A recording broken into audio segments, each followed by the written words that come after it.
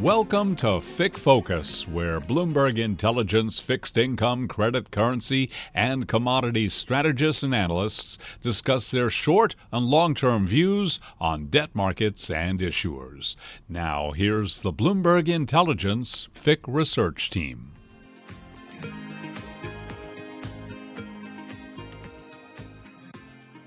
It's September 13th, corporate debt issuance is back, and stocks are off their lows, yet all-in yields are at 10-year highs.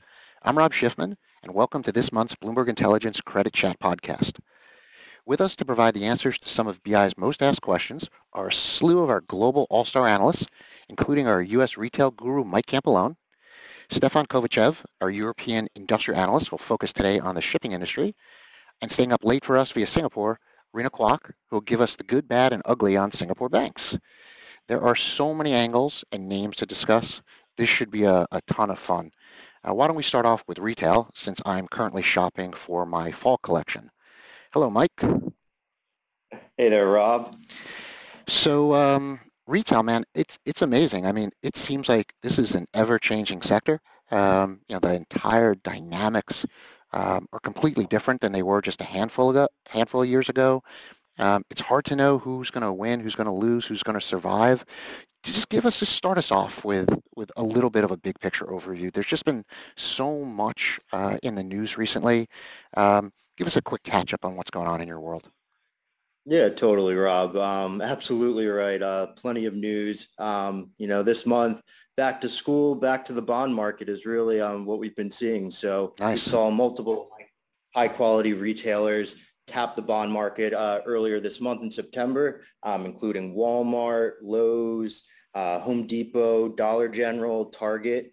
Those five retailers alone issued almost $17 billion in early September, which is about 35% of year-to-date retail new issuance, and pushing our total to almost $50 billion of new bonds sold across IG and high-yield retailers so far this year.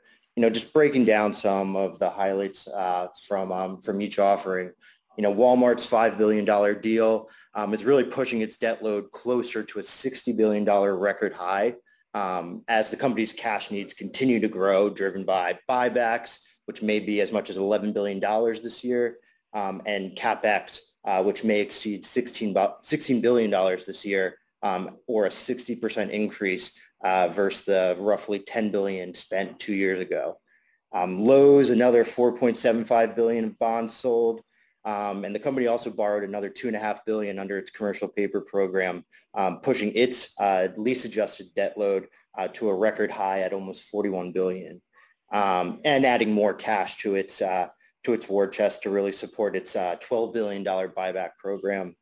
And Home Depot yesterday tapping the bond market for $3 billion of new bonds, which we expect a majority of the proceeds will go to its share repurchase program. It's aiming to support, or it just launched a $15 billion share repurchase program that we think is going to drain up some of that cash. So it sounds It sounds a lot like my tech space, right? Where they don't necessarily need the money, but they're borrowing to help support the stock. The difference, though, seems like, at least in tech, there's so much excess cash. It's almost they don't know what to do with their money, so they return it to shareholders. But in your world, like, equities have absolutely plummeted. Or like, is there a lack of investment going on in these spaces, or are they just big enough and the business is still strong enough that there's so much free cash flow that this is going to just be a continued theme of returning capital to shareholders? Yeah, it's a good point. I think during the pandemic, a lot of these retailers across IG and high yield just completely paused shareholder returns. So this is a little bit of a catch up. We're seeing CapEx definitely pick up from lower levels over the past 2 years, really to support digital investments and omni-channel investments. But still for some names, especially in IG, CapEx investments higher than what we saw pre-pandemic, but still a little bit of catch up in there. So I think a combo of both. But ultimately, debt being issued, we're seeing absolute debt levels rise across all of these names. So credit quality deteriorating and cash being used for shareholder returns instead of debt repayment. Gotcha. And what are some of these demand supply dynamics. I thought like, these equities got pounded because they were sitting on inventory for stuff that they just couldn't sell, like things like TV. So you head into a recession, and people buy clothes and food, but they're not buying, new refrigerators or electronics. You mentioned back to school. Is that going to be like a huge boost because, there's millions, tens of millions of kids going back to school, and they need new supplies? Yeah, so back to school is always an important time for many of the subsectors of retail. Ahead of earnings, which just finished up a couple weeks ago for us, we were hearing consumers were planning to cut spending across, multiple types of categories, including shoes and clothes, electronics, and craft supplies. Names that we were watching, particularly selling some of these products were Best Buy, Dick's, Kohl's, just to name a few. But so looking at company commentary after earnings, the tone from some of these names was a bit more positive than we really expected. Best Buy said that back to school sales were slightly ahead of their tempered expectations. And Dick's actually raised its guidance for the year based on a strong Q2 and mentioned multiple times how pleased they were with their current inventory position. So potentially not as sharp of a pullback in consumer spending for some of those names, but definitely still something to monitor. Interesting. And what about relative value? I mean, there seems to be this enormous barbell, super high quality names, access to low cost capital, but trade pretty tight, and then an entire slug of names that I wonder, I mean, just from the outsider looking in, are they going to be in business next year or in 3 years? What are investors supposed to be doing? Yeah, so zooming out so far this year, the Bloomberg US Dollar IG Retail Index has slightly outperformed the Bloomberg IG Index on an excess return basis, while the High Yield Retail Index has significantly underperformed the Bloomberg High Yield Index. So similar trends that we that we saw and that you and I discussed, back in June. But there's definitely some specific storylines going on across individual retailers in high yield and in IG.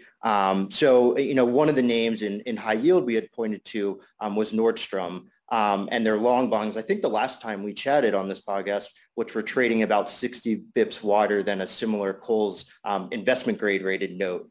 And that this was a spread relationship we were saying earlier this summer that we thought could reverse. Looking at that relationship now, Nordstrom's bond is 70 bips inside of that Kohl's bond, and still 100 bips wider than the historical tights. So, if Nordstrom can, reduce execution risk in terms of its rack business, we think that spread relationship could compress further. On the investment grade rated side, Target is a name that we absolutely, like others, shifted to more of a negative tone on earlier this year as a result of its inventory missteps. That Target's bond due in 2030 now is trading or traded at spreads last September that were in line with higher rated Walmart similar notes, but now trade over 30 bips wider. So, I think Target is still a show me story now, just given the missteps that the company had earlier this year. So definitely some unique storylines going on in retail for some names across the rating spectrum. But, overall, return trends are similar to what you and I talked about in June. One last question just before we go on to Stefan is that you've been like all over this excess inventory issue, and the statistics that you've been able to highlight, with inventory levels being up, massively. Is where does that lead us to in terms of a couple of names that you might not like? Are there a few names out there that you think people should be avoiding? Yeah, and so this narrative with inventory and our retailers overstocked has definitely gained a lot of traction over the past couple of months. Just looking at the numbers straight on, inventory levels across all high yield or of the major debt issuing entities of high yield retailers and investment grade retailers. Inventory is about 40% higher than the 3-year average. Some of the names that we've kind of pointed to are Crocs, VF Corp, Home Depot, Target again, and Kohl's again. But it's important to remember when you're looking at inventory numbers, some of the drivers behind what you're seeing recorded on the balance sheet. Kohl's gave us some color based on their year-over-year increases in its inventory levels that some aren't really necessarily bad.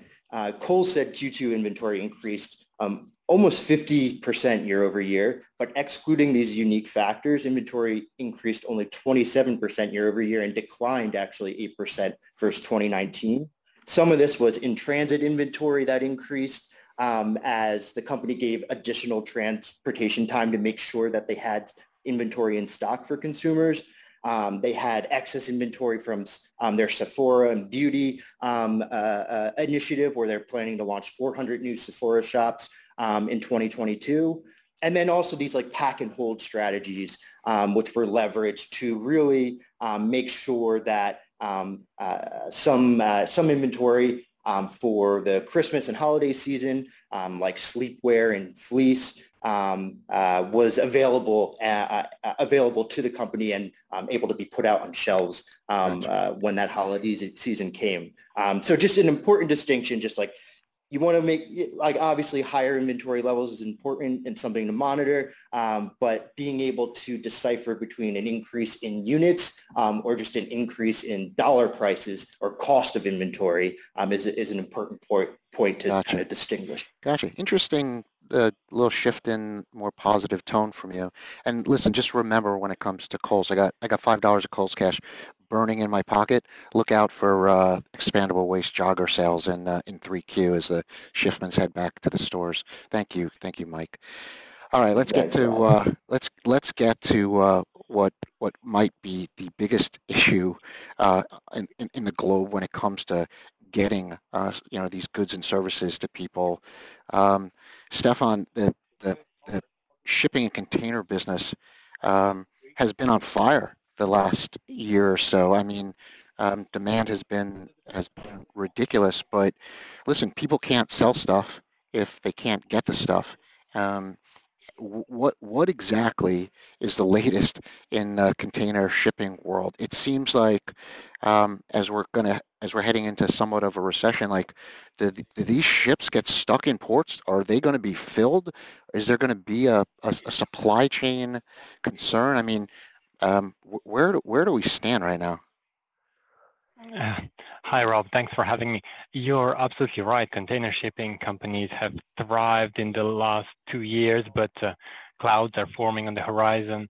So maybe stepping back, just looking at the pandemic, what happened is that people shifted their spending from services, from going out or traveling, to buying more online, be it buying furniture for our living rooms or tools for our gardens. And those are often delivered by container ships from across the globe. So a big increase in demand for container shipping during the pandemic. And on the supply side, there is only about 6,000 container ships in the world, and it takes 2 to 3 years to build a new ship in order to add capacity. So limited supply and strong demand led to container shipping companies charging up to 6 times more to bring a container box from China to, let's say, Long Beach. So one of the companies we follow, Maersk, the number 2 in the industry, generated more EBITDA in the last year than the previous 5 years combined. And another one we follow, generated more free cash flow in a year than the previous decade. So overall, a very profitable environment for container shipping companies, Rob. But you're right, looks like outlook is not that good going into next year. Explain those dynamics to me just a little bit, though. There was so much conversation about supply constraints that with COVID, you couldn't get various supplies to make finished goods, whether it was a car. Anyone who ordered a piece of furniture in the last year might have been waiting for a year. So you're saying that even though there might have been supply constraints, it still didn't lead up to empty ships. In fact, they were just overflowing. And now we're going to start worrying about excess capacity as demand declines. That's what we're seeing. Well, yes, that's why we call the shipping industry a super cyclical industry, not just a cyclical one, because it takes 2-3 years to actually build the ship and put it online. Got you. And the cycle is basically, as now these companies do have the cash, they're ordering the ships and the ships are coming online. They've ordered them last year, actually, so ships are coming online in 2023, 24, and this is, when the economy seems to be, slowing, and there might be a big gap and empty ships, as you're saying as well. So that's a big risk for the industry going forward. So is all that cash spoken for? Has it been put away in order to get new ships, or are they returning cash to shareholders, like Camp was talking about in the retail space? It would sound like these names would be flush with excess cash. Oh yes, you're absolutely right. And actually, the companies have been relatively disciplined in terms of cash distributions. We've had Maersk distributing 10 billion, which sounds like a lot, and it is a lot, but it was up to 15% of its market cap, actually. But overall, the big picture, and looking at the last couple of years and the dynamics, they have also reduced debt quite a lot and purchased new ships as well, as you were mentioning. So the actual order book of new ships stands at about 30% of the current fleet, which is quite a high level compared to pre-pandemic levels, maybe 3 times pre-pandemic levels. So overall, a very disciplined approach. And I think companies simply know that it's a cyclical industry, and that the outlook is turning, is worsening. So I think that's why overall they have been more disciplined in this cycle. Let's talk a little bit more about that. So it from your writing, it certainly looks like you've gotten more negative on the space. And is that just looking into your crystal ball, seeing that you're predicting there's going to be recessionary pressures, or we're heading into a recession, and that there's just not going to be anywhere near as much as demand as there was the last couple of years? Oh, there are quite a lot of indicators on the terminal, be it recession odds being at 50% for the US, or 60% for, let's say, Germany here in Europe, or high inflation rates, of course, but macroeconomic volatility, etc. But I think at the end of the day, it's very much demand driven. So if people are have already their work from home set up, they don't need a new monitor or a new desk, so they wouldn't be buying it, whereas a year ago they were. So weaker demand for finished goods, I think, is key, but also the supply side of the equation is also normalizing as ships are being delivered and there's more available capacity on ships. So if we look at on the terminal, we have data updated each week on container freight rates, so the price it costs to bring a container, let's say, from Asia to the US, and rates are already down 50% from their peak. But they're still up 300% from 2019. So it does look like there may be some more weakening as fundamentals deteriorate, which could be good for us and consumers, but not so good for the shipping industry. So it seems like this is always going to be a problem. Like if you're a super cyclical, you're always going to end up building too much, and then ships are going to be empty. So if that's the case, do you go from cash rich, a little unsure of what to do with their cash, to any of these names at risk of potentially even defaulting? Like, how bad can it get for the space? Well, you're right. The space is very cyclical, and from a credit viewpoint, let's say we cover one French company, CMA CGM, that 10 years ago was rated CCC+, and now it's rated BB+. So a 6-notch upgrade just shows you the cyclicality of the industry. Yeah. And it's a very fragmented industry, but the bottom line, I think, is that in a fragmented industry, the bigger players, the ones that do have outstanding bonds that we cover, that we look at, those can actually afford bigger ships, and the bigger your ship is and the newer your ship is, it consumes less fuel per container. You have less costs per container to operate the ship. So I think the smaller players, and there are quite a lot of players with under 1% market share, about 50% of the participants. So I think the smaller players are more at risk, and not so much the bigger players this time around, at least. Gotcha. Listen, it really is an amazing space, and it gets so much attention on the terminal. Anyone who's interested in global supply demand dynamics, Stefan is the guy to go to, who can point out to you, like, where all the numbers are, and then his research is just amazing, digging down into the details of winners and losers. So thank you, I appreciate it. Let's move on to Rena. Hi, Rena, how are you? Hi, Rob. I'm good. How are you? Oh, thank you so much for joining us so late. Listen, you cover a ton of Asian banks, and I'll tell you, it's hard enough, I think, for most people to understand which banks are better positioned than others. You throw in Asia risk, and it gets even that much more complex.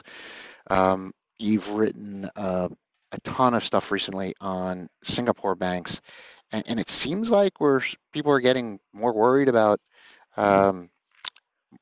mortgages, rising borrowing costs.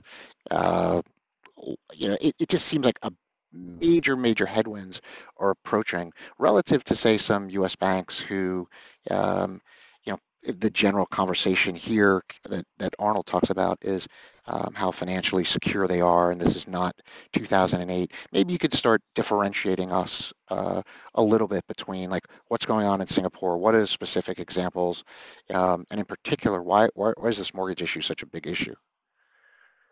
Sure, Rob. Now, the reason why we are focusing on Singapore is largely because Singapore is a small economy and we are highly trade reliant. That makes us very vulnerable to the macro headwinds.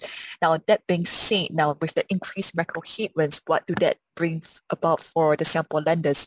And for the Singapore banks, mortgages actually comprise I would say a sizable share of their loan portfolio. So it's actually a point it's worthwhile to focus on them amid the rising rates that we see. So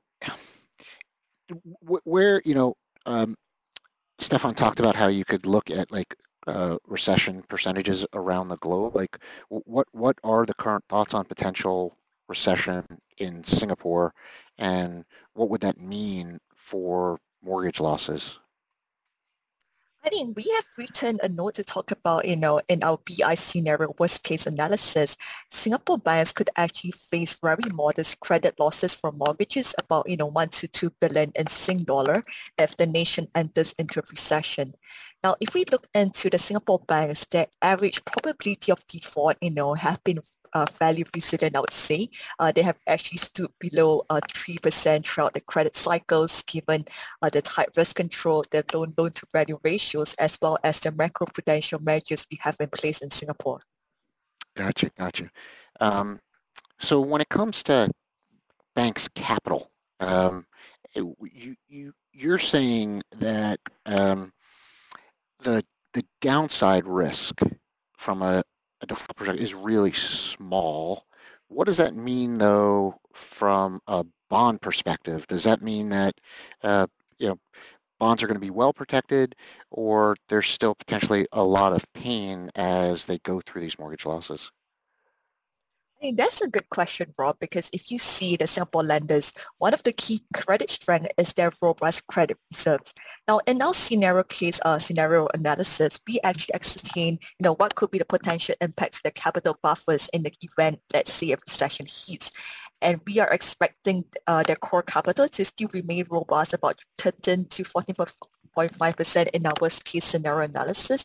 That is still really robust, I would say, for the lenders, and that could actually support their dollar tier 2 performance. Okay. So from a bottoms up perspective, who's most and least at risk of a potential recession? I mean, that's a really good question, Rob. As always, who's at risk and who's probably less impacted. Now, we actually think OCBC mortgages could be most impacted among the peers, and why so?